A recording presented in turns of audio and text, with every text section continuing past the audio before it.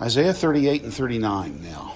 We're coming to the end of this major section that began in chapter 1, and we've been working on since then. In effect, the section began at chapter 7. As we pointed out last week, we had a king in chapter 7 whom Isaiah is to meet at the gate for the water, at the water gate, so the upper pool. And a king in chapter 35, 36, who Isaiah is to meet at the upper pool gate. The king in chapter 7 is offered the option to ask for a sign. And now in chapter 38 and 39, the king that we meet here asks for a sign. What's interesting is what God offered Ahaz in chapter 7. Ahaz, in political piety, rejected. I know those two words don't go together in your mind very well, but he gave a very apparently pious response, but it was primarily motivated by politics. Now Isaiah is going to ask for a sign. Hezekiah is going to ask for a sign in chapter 39, and God will grant it. God doesn't even offer him a sign, but he will grant it. And so it's fascinating to watch as this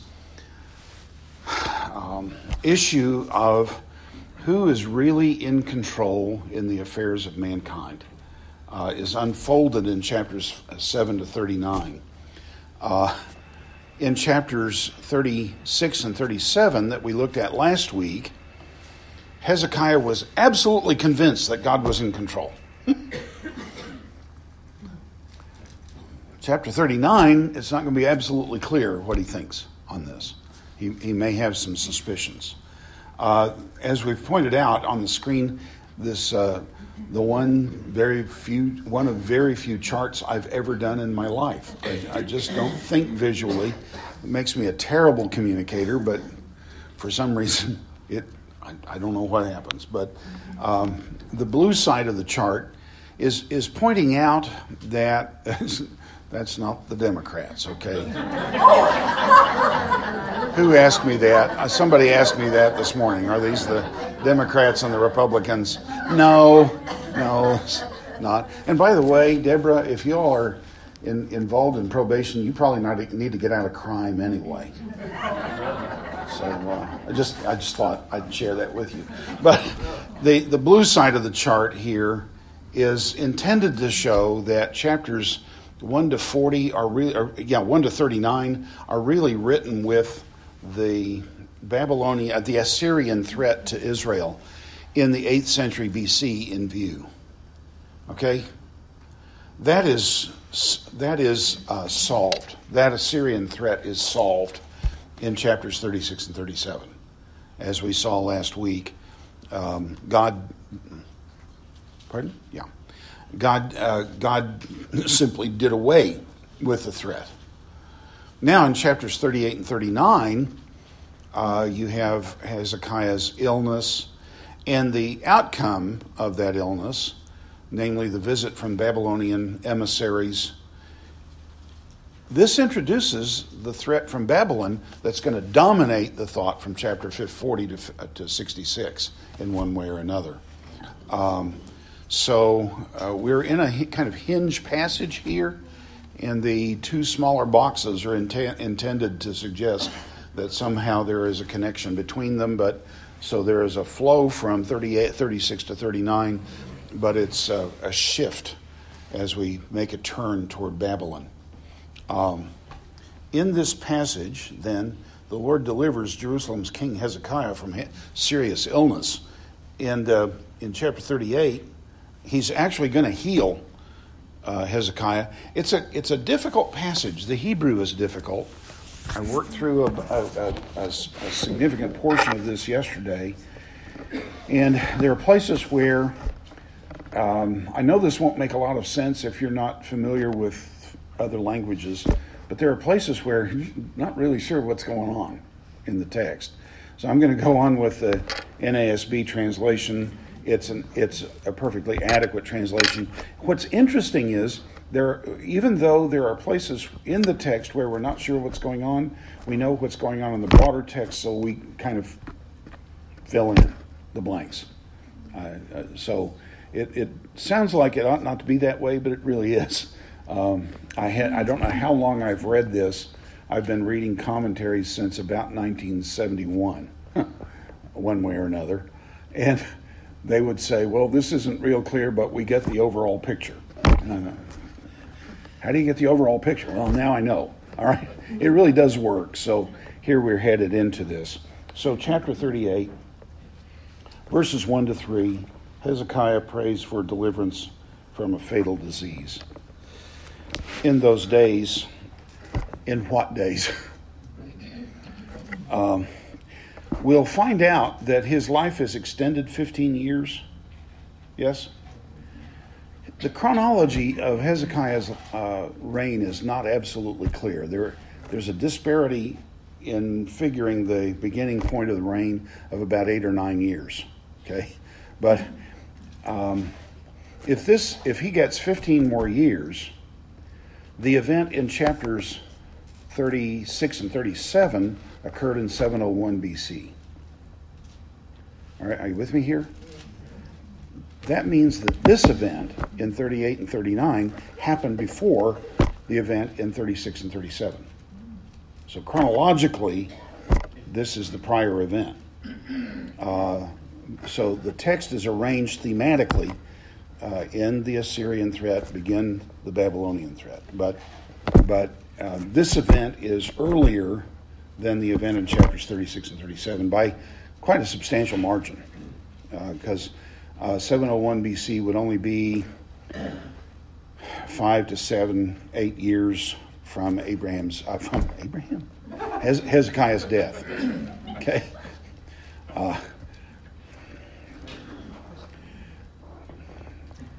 Put mind in gear before engaging mouth. So, chapter 38. In those days, Hezekiah became mortally ill. And Isaiah the prophet, the son of Amoz, came to him and said to him, "Thus says the Lord, set your house in order, for you shall die and not live." Hezekiah, you repeat things in Hebrew in order to underscore them. You know, if you die, you're not going to live. It's kind of obvious. But in Hebrew, you repeat things in order to underscore how certain this is, or how important this is. Verse 2, Hezekiah turned his face to the wall. King Ahab did that, but he did it to moan and groan. Hezekiah turns his... Do you remember Ahab doing this with Naboth in his vineyard? When he couldn't get it, he went to his room and lay down on his bed and turned his face to the wall and cried out. Threw a little tantrum. Hezekiah turns his face to the wall to pray. Turned his face to the wall and prayed to the Lord and said, "Remember now, O Lord, I beseech you, how I have walked before you in truth and with a whole heart and have done what is good in your sight." And Hezekiah wept bitterly.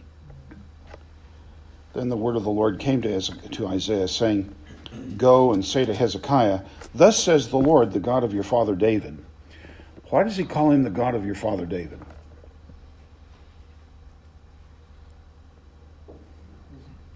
Whenever you see the God of, pay attention to that. It's really important. When you talk about the God of Israel, or talk about the God of Abraham, what God said and did for Abraham is being called into account here in this passage. In this case, it's David. We're talking about the Davidic covenant. Are you with me here? So, he's calling on the Lord is assuring Hezekiah of the Davidic covenant and what it means. "I have heard your prayer. I have seen your tears. Behold, I will add 15 years to your life. And I will deliver you from this city and from the land of the king of Assyria, and I will defend this city. And this shall be a sign from the Lord, that the Lord will do this thing that he has spoken. Behold, I will cause the shadow of the stairway which has gone down with the sun on the stairway of Ahaz, to go back isn't it interesting, King Ahaz? To go back 10 steps. So the sun's shadow went back 10 steps on the stairway on which it had gone down. So here, verses 4 to 8, the Lord promises healing and brings healing to him. Question I have is, gets 15 more years. And I've heard sermons, have you, that Hezekiah was the man who lived too long? Manasseh was born, Manasseh is his successor, and he came to the throne when he was 12. All right, reigned 55 years in Jerusalem. Does that mean that Manasseh was born in that 15-year period? And the answer is, I have no idea. And I want you to notice, neither this passage nor the parallel passage in 2 Kings even makes that connection. I don't know quite what to do about it. The chronology of Israel is difficult for a variety of reasons. Kent, would you say an amen to that? One of the reasons is that they numbered years differently, slightly differently than we do. But additionally, and key here is, in a monarchy,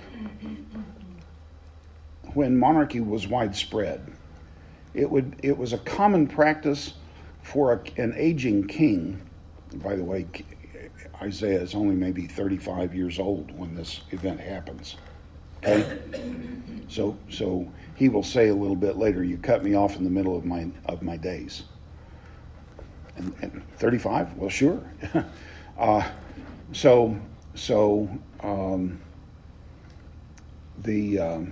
It was the practice of an aging king, especially if he had enemies either within his own kingdom or around his kingdom, to associate, to elevate a son, his heir, to the throne while he's still living. It's called a co-regency. And so it might be that Hezekiah, as a result of this threat, took Manasseh and made him the co-regent now that he wasn't necessarily born in the 15 years. I don't think the sermon at Hezekiah is the man who lived too long is right. The text never says that. Are you with me here? So I don't want to impose on the text more than the text actually says. I have this principle. I've mentioned it to you. I'm mentioning it a lot at school these days, and I probably have said it to you in recent weeks. 1 Corinthians 4:6. I have put these things in figurative form concerning myself and Apollos, so that in us you may learn the truth of the statement, nothing beyond what is written.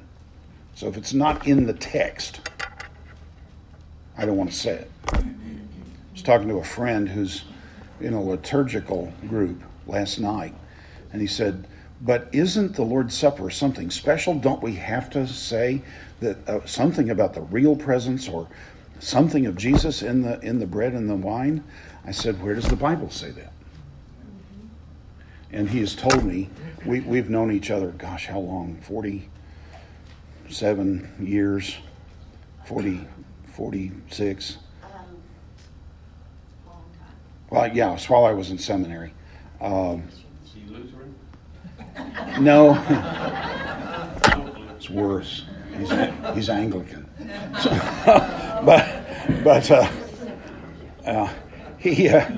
I said, he has told me the best thing I ever did for him was tell him, if the Bible doesn't say it, I can't say it.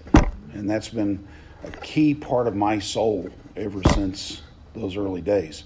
So my point is then, why should I preach a sermon that Hezekiah lived too long when there are different explanations for the 12-year-old son? Do you follow this? This way the son gets on-the-job training. Yes? The organs of government begin to treat him differently because of his status. And when the father dies, then the son steps in and is in great shape to press on. Does this make sense to you? So I'm kind of moving out some baggage that doesn't need to be there so that we can go on. So maybe not. Let's go on with it then. Yeah. Verse 6 then is what tells us for sure that the deliverance referred to there was chapter, the two previous chapters. Yeah. Not some future deliverance. Well, it is. Yeah. Verse 6 says it is future, so it's not something past. It's not talking about the deliverance of the two previous chapters. It is. It is. It is. But this event is prior to that event. Okay, well, that's what I mean. Yeah. Yeah. All right. I think so, pretty much. Yeah. Yeah. Verse 9 then follows with a lengthy prayer. And this is part of the struggle of chapter 38. It doesn't read well for us Westerners. It may be that if I were Oriental and had an Oriental way of analyzing discourse, I might be able to see better how this is all working out. Look at the last two verses of this chapter, verse 21 and 22. Now Isaiah said, "Let them take a cake of figs and apply it to the boil that he may recover." Well, I thought God already healed him. And then verse 22, then Hezekiah had said, my text had said, or it was possible in Hebrew, "What is the sign that I shall go up to the house of the Lord?" You got a sign. So there's just something going on here that we don't altogether understand. Do you follow this? I don't know what it is. And the best commentaries I know don't know what's going on either. So we'll just say, here it is, folks, and we'll do what we can with it. And when you get home to be with the Lord, you can ask him about chapter 38. Don't send me a message; it'll scare me. But in any case, even in the matter of the envoys of the rulers of Babylon, who sent to him to inquire of the wonder that had happened in the land, God left him alone only to test him, that he might know all that was in his heart. Notice here, this event is so significant that it became a pretext for the visit of the Babylonian emissaries that are in chapter 39. So here's his prayer, verse 9. A writing of Hezekiah, king of Judah, after his illness and recovery. Here we follow a psalm. Okay, what we have follows is a psalm. And notice that it has a heading. It's very similar to some headings in the book of Psalms. But you were told all the headings were added much, much, much later. There's no evidence of that. In fact, all the evidence from the ancient Near East and all the evidence from the manuscripts of the book of Psalms says that the Psalms have headings. All Psalms outside the Bible have headings. All the Psalms outside the book of Psalms have headings. So only in the book of Psalms they're added way late, because ancient people are stupid and they don't know how to put headings on Psalms. Are you with me here? So I have a heading, and in the Psalm, verses 9 to 20, Hezekiah prays about his recovery. Why is he doing that since he already has a promise from God? I don't know. Why do you keep asking me these questions? Please stop this. You just want to expose my ignorance. I do enough of that by myself. Stop doing this. So verse 10 rather. I said, in the middle of my life, I am to enter the gates of Sheol. I am to be deprived of the rest of my years. I said, I will not see the Lord, in the land of the living. And by the way, notice, what does life mean for Hezekiah rather? Look at verse 11. What does life mean for Hezekiah? Seeing the Lord. Well, what does that mean? Because no man has ever seen God. So what does that mean? He's going to the temple. Look at Psalm 66. Hold your finger here and turn to Psalm 66. Translations handle it slightly differently. So I'll have to see how the NASB handles it. Psalm 66.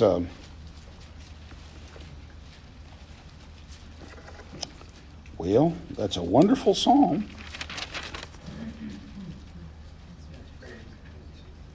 63. Psalm 63. O God, you are my God. I shall seek you earnestly. My soul thirsts for you. My flesh yearns for you in a dry and weary land where there is no water. Thus I have seen you in the sanctuary, to see your power and your glory. Well, what did he see? Well, he saw the sanctuary. Right?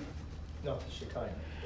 Well, I don't know. There's a tradition that the ancient temple actually had a glow to it when the glory of God was especially present there.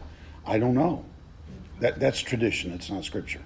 But what did he see? Well, he saw the altar. What does the altar tell you? There is wrath against sin, but there's also atonement for sin. Are you with me here?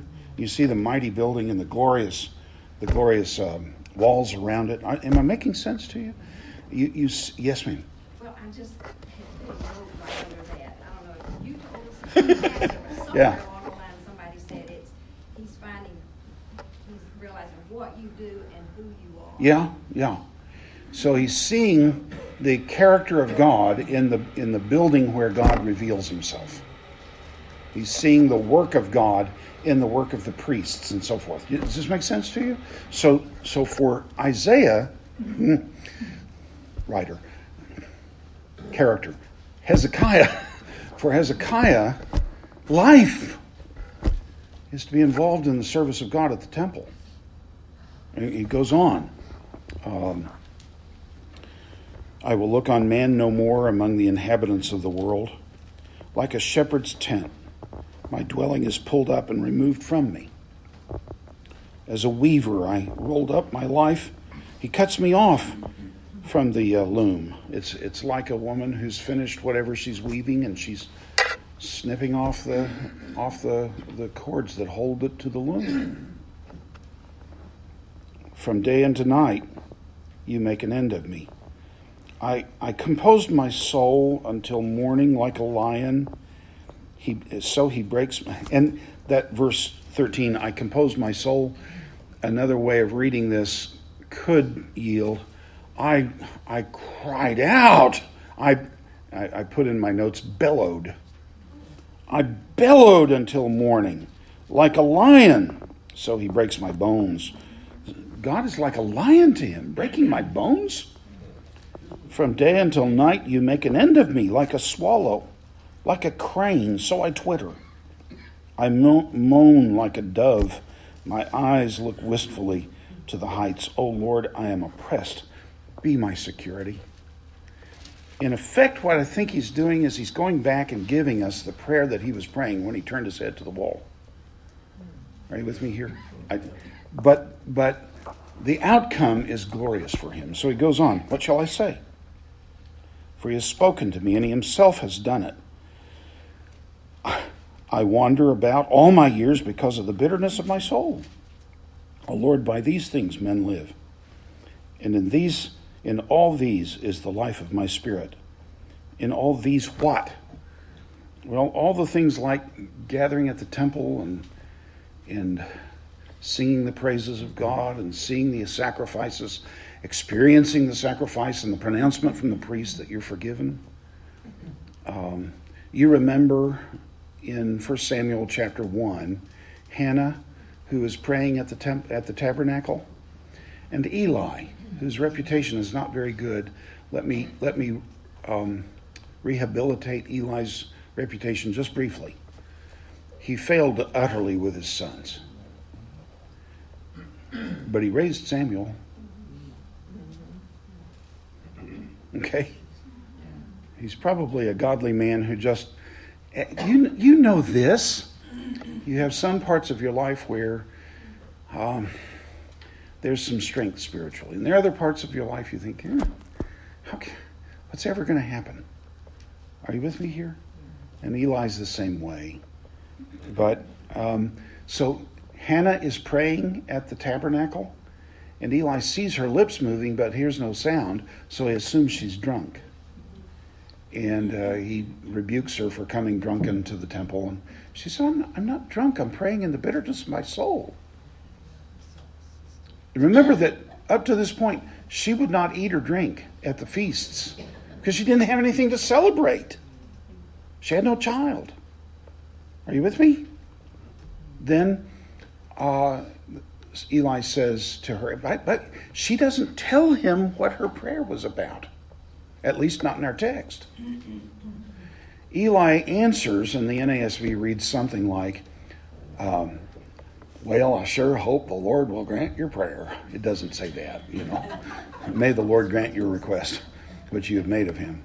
But that's the way I'd say it as a Southerner. Sure hope God will answer your prayer. And she goes away happy. Eli, with the sons and their reputation, has told her, gee, I hope God will bless you. That she goes away happy and she starts celebrating. Now, Hebrew will read this way. It's a legitimate reading, and it is probably the most common way of reading this verb form. Go, the Lord will grant your request. Now, how can he say that? Because he's a priest, he speaks the word of God. Does this make sense? Yes or no? Yeah? So, having spoken the word of God, she believes the promise of God and goes and starts rejoicing. And sure enough, within just months, she has the baby. So, here, what are these things that is the life of my spirit? These are the things by which people live. Well, it's the temple, and it's the ministry of God, and it's the character of God and the work of God in the world. These are the things by which men live. Oh, restore me to health and let me live. Lo, verse 17 says, Lo, for my own welfare I had great bitterness. It is you who has kept my soul from the pit of nothingness. For you have cast all my sins behind your back. Cast all my sins behind your back? Hope he doesn't turn around. God ain't got no back, so what does that mean?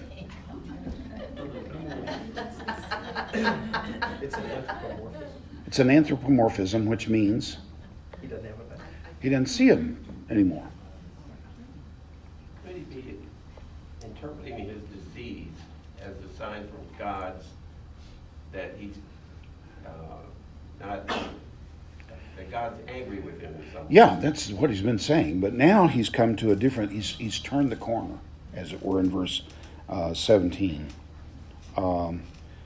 So it is you who has kept my soul from the pit of nothingness. For you have cast all my sins behind your back, for Sheol cannot thank you. There are three views of this verse, and I'm not going to go through them. I'm going to give you the one I hold. The commentary that I was looking at said they're all weak. And so if all of them are weak, I'll give you one of the weak ones. Okay?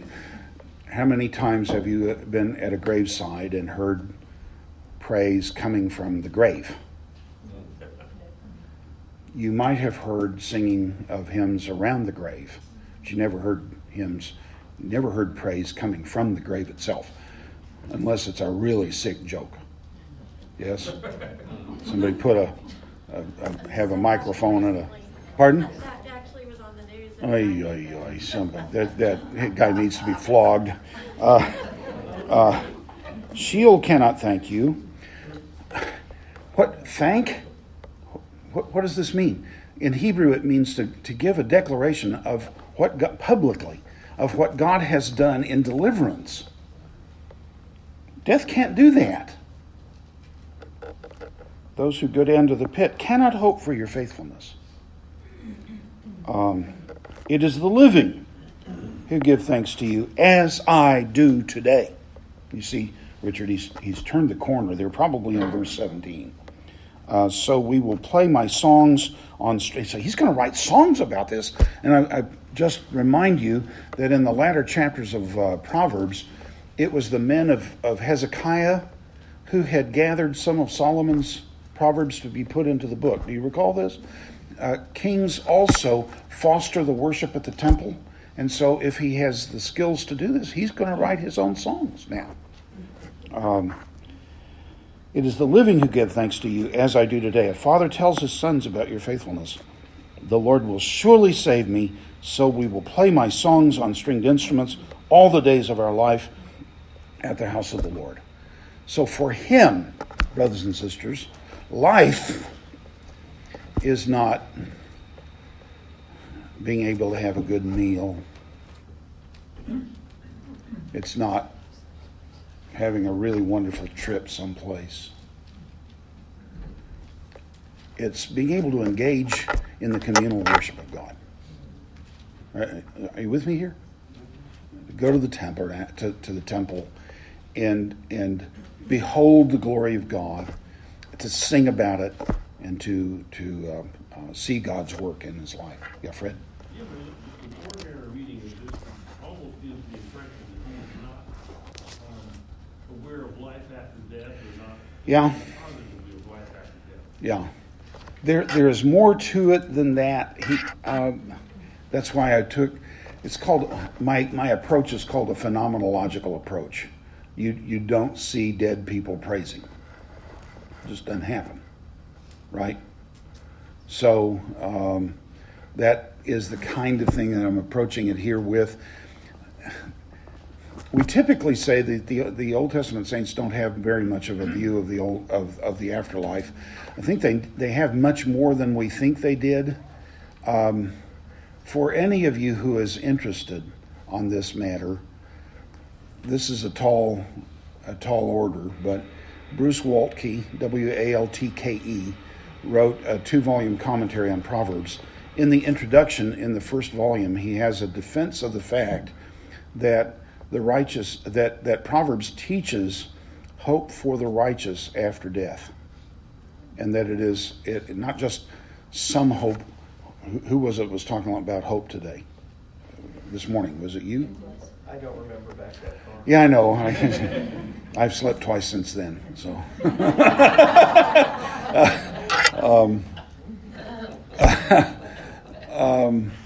It's not just that maybe something good will happen. Proverbs promises it. One of the promises to the righteous in Proverbs is that they will have a long life full of all the blessings God intends. But Proverbs 1 has the wicked lying wait for the righteous to murder them.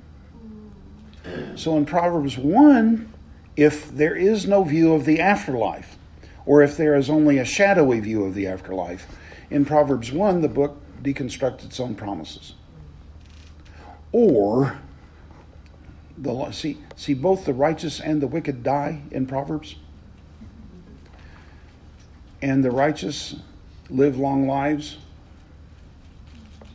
Sometimes. And the wicked live short lives? Sometimes.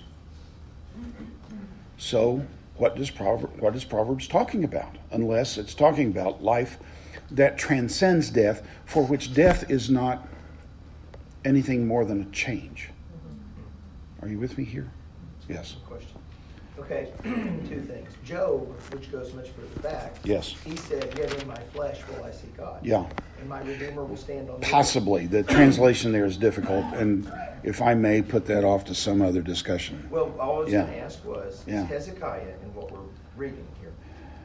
You remember when you told us that you think many of the Psalms apply to the kings, right? Yeah, And that's how they most. make sense. Yeah. So, with what he's looking at, Mhm. isn't he looking at it from the standpoint of the king? Like Yeah, the I think Psalms? so.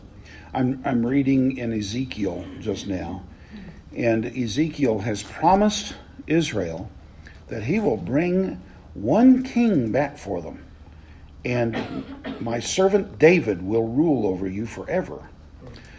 But David spells Jesus. Amen? In the way that John the Baptist was Elijah? No, I don't think so. I think wait a minute, y'all. Let me ask you a question. It's real important. I need to get an answer on this. Y'all do believe in the resurrection, don't you? Okay. If you believe in the resurrection, is David going to be resurrected from the dead? Do you expect to have a role in the government under Jesus? Then what? You think David's simply out? Or that David's going to have a role in the rule of Jesus too? David has a role. Yeah. So my point is, D-A-V-I-D doesn't spell Jesus. D-A-V-I-D spells David. Okay. I told you the joke years ago. The joke is little kids in Sunday school, teachers teaching them, says, now children, what's gray and furry and has a bushy tail, gathers nuts for the winter? And children all drop their heads. If you don't make eye contact with the teacher, you don't have to answer the question. Come on, children, what's gray and has a bushy tail, gathers nuts for the winter? Finally, one kid eased a hand up. Oh, good. What is it? The kid says, well, the answer's probably Jesus, but it sounds like a gray squirrel.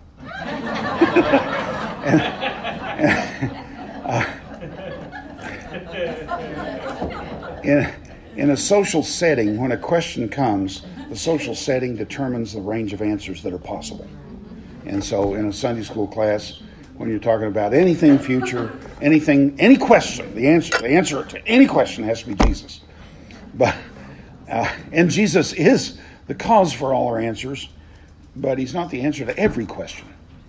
David's going to be raised from the dead too, and surely a man who is the measure of all subsequent kings in the history of Judah must have a role in the rule. Does this make sense to you? So, chapter 39, you have a visit to Hezekiah from the emissaries to Babylon. Come on.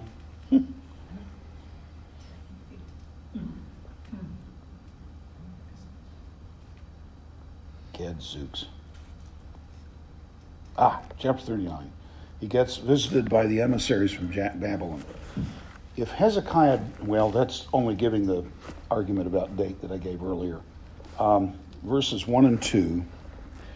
At that time, Merodach-Baladan, son of Baladan, king of Babylon, sent letters and a present to Hezekiah, for he had heard that he had been sick and had recovered.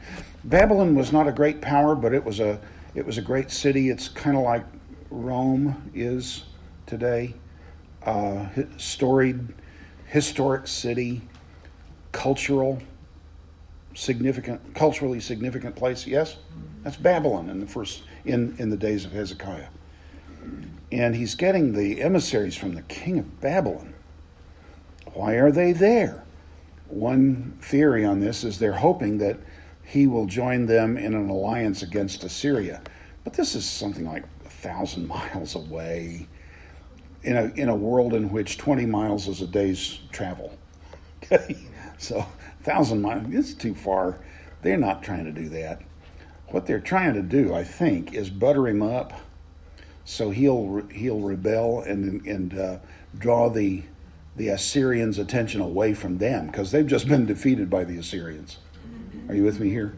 So they're just there to butter him up and try to get him to get in trouble with the Assyrians, so they won't be, in effect. Hezekiah was pleased and showed them all the treasure, the silver and gold and the spices and the precious oil, his whole armory, and all that was in his treasuries. If he had stopped there, it might have been okay. Still not good. There was nothing in the house nor in all his dominion that Hezekiah did not show them. Then Isaiah the prophet came. So verses 3 and 4, Isaiah the prophet came to Hezekiah and said to him, "What did these men see, and from where did they come to you?" And Hezekiah said, "They came to me from a far country, from Babylon. I'm big stuff now. Babylonians want me as an ally." He said, "What did they see in your house?" So Hezekiah answered, "They have seen all that is in my house. There is nothing among my treasuries that I have not shown them." Verse 5, I need to comment on a prophet here. This is very important. You need to understand more about the prophets. One aspect of prophetic work is that a prophet is not simply a messenger or a speaker of the word. He is a covenant enforcement official. And he is he outranks the king in the kingdom of God. He is sent from the court of the great king. Jeremiah 23 has this kind of information in it. In fact, I think that's on the next screen here. Who has stood in Jeremiah is responding to false prophets in his day. And he says, but who has stood in the counsel of the Lord that he should see and hear his word? Who has given heed to his word and listened? So what does a prophet do? Stands in the court of the Lord and receives messages from the Lord. And his task is to go to whomever the Lord sends him. In this case, the Lord has sent him to the King Hezekiah. In that respect, then, he is speaking in the person of the Lord God. Are you with me here? He's just the mouth speaking for the Lord. What did they see? And so where we are in this is God is calling to an account of what he has done. So verse 5. Then Isaiah said to Hezekiah, hear the word of the Lord of hosts. Behold, the days are coming when all that is in your house and all that your fathers have laid up in store to this day will be carried to Babylon. Nothing will be left, says the Lord. And some of your sons who will issue from you whom you will beget will be taken away, and they will become officials in the palace of the king of Babylon. Then Hezekiah said to Isaiah, the word of the Lord is good.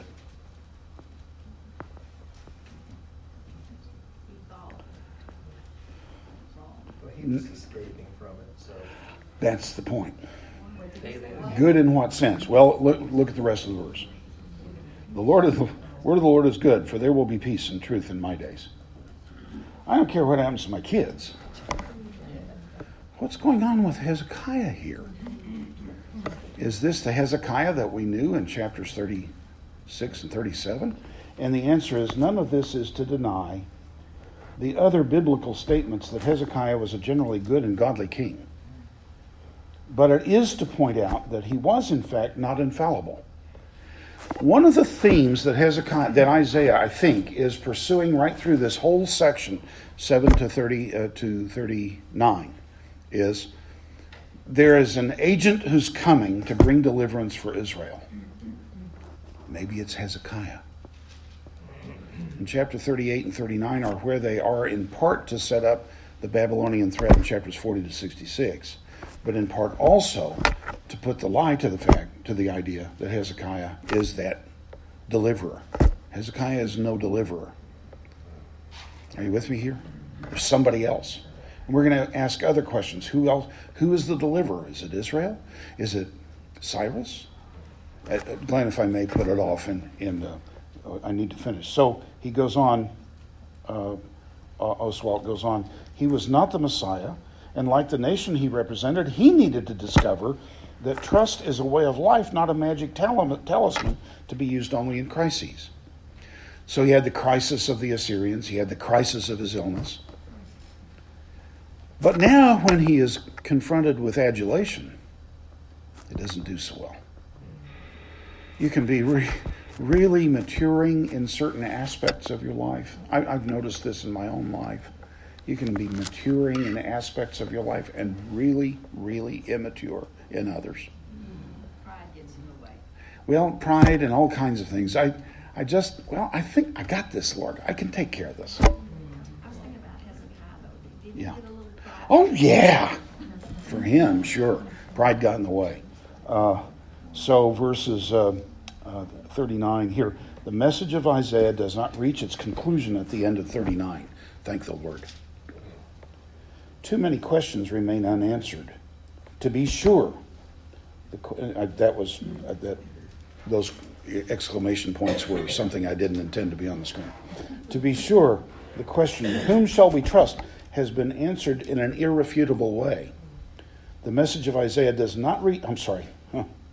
All of this raises, again, the larger questions posed at the beginning of the book.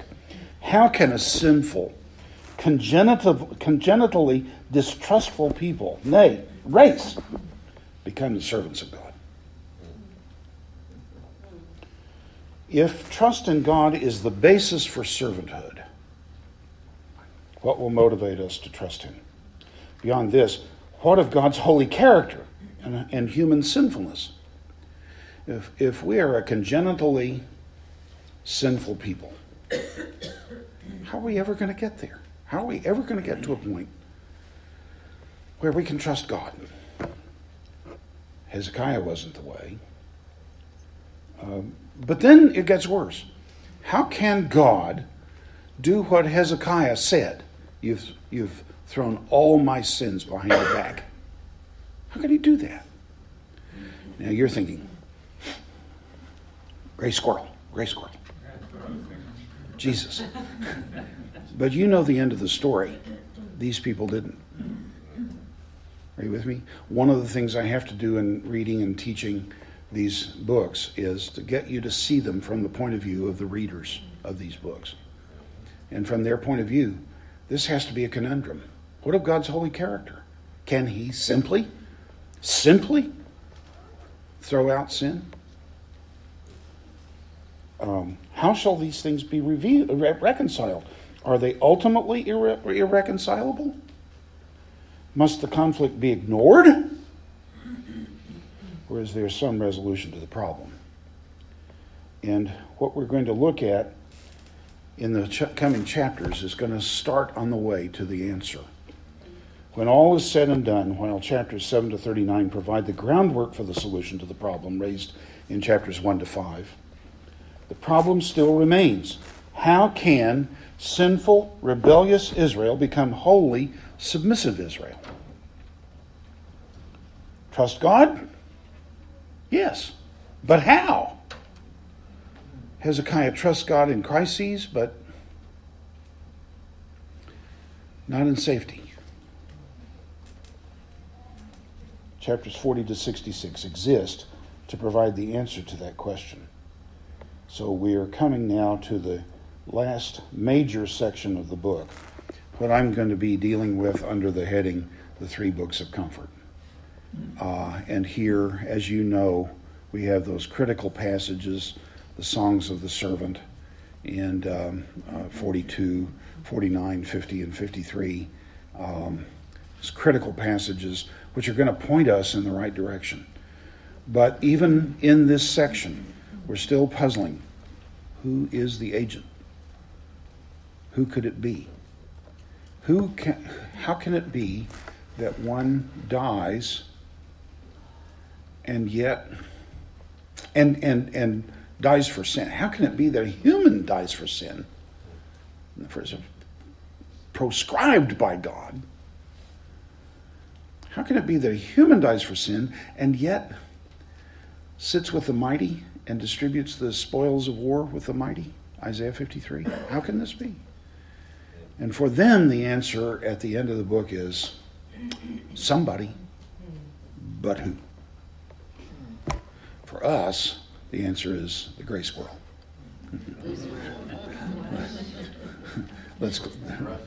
The gray squirrel. Let's close with prayer. Father, thank you that you understand all of our conundrums. You understand all of the mysteries. You understand. There are no mysteries to you. There are none. You understand all of our enigmas. You understand all of our puzzlement. You also understand why we experience so much puzzlement in all of these things. We have more information than Isaiah's generation did, but there are still puzzles that remain for us. We don't know. We don't understand. You know our weakness, and you condescend to it. Father, you understand how weak we are, and you actually, I'm led by your word to think that you actually take delight even in that. How delightful must it be to your heart that we who struggle to understand nonetheless go on trusting you. So, Father, grant us that we may go on trusting you, and when When we really think our resources are sufficient, remind us that we still must trust, and our resources really are not. For Jesus' sake we pray. Amen.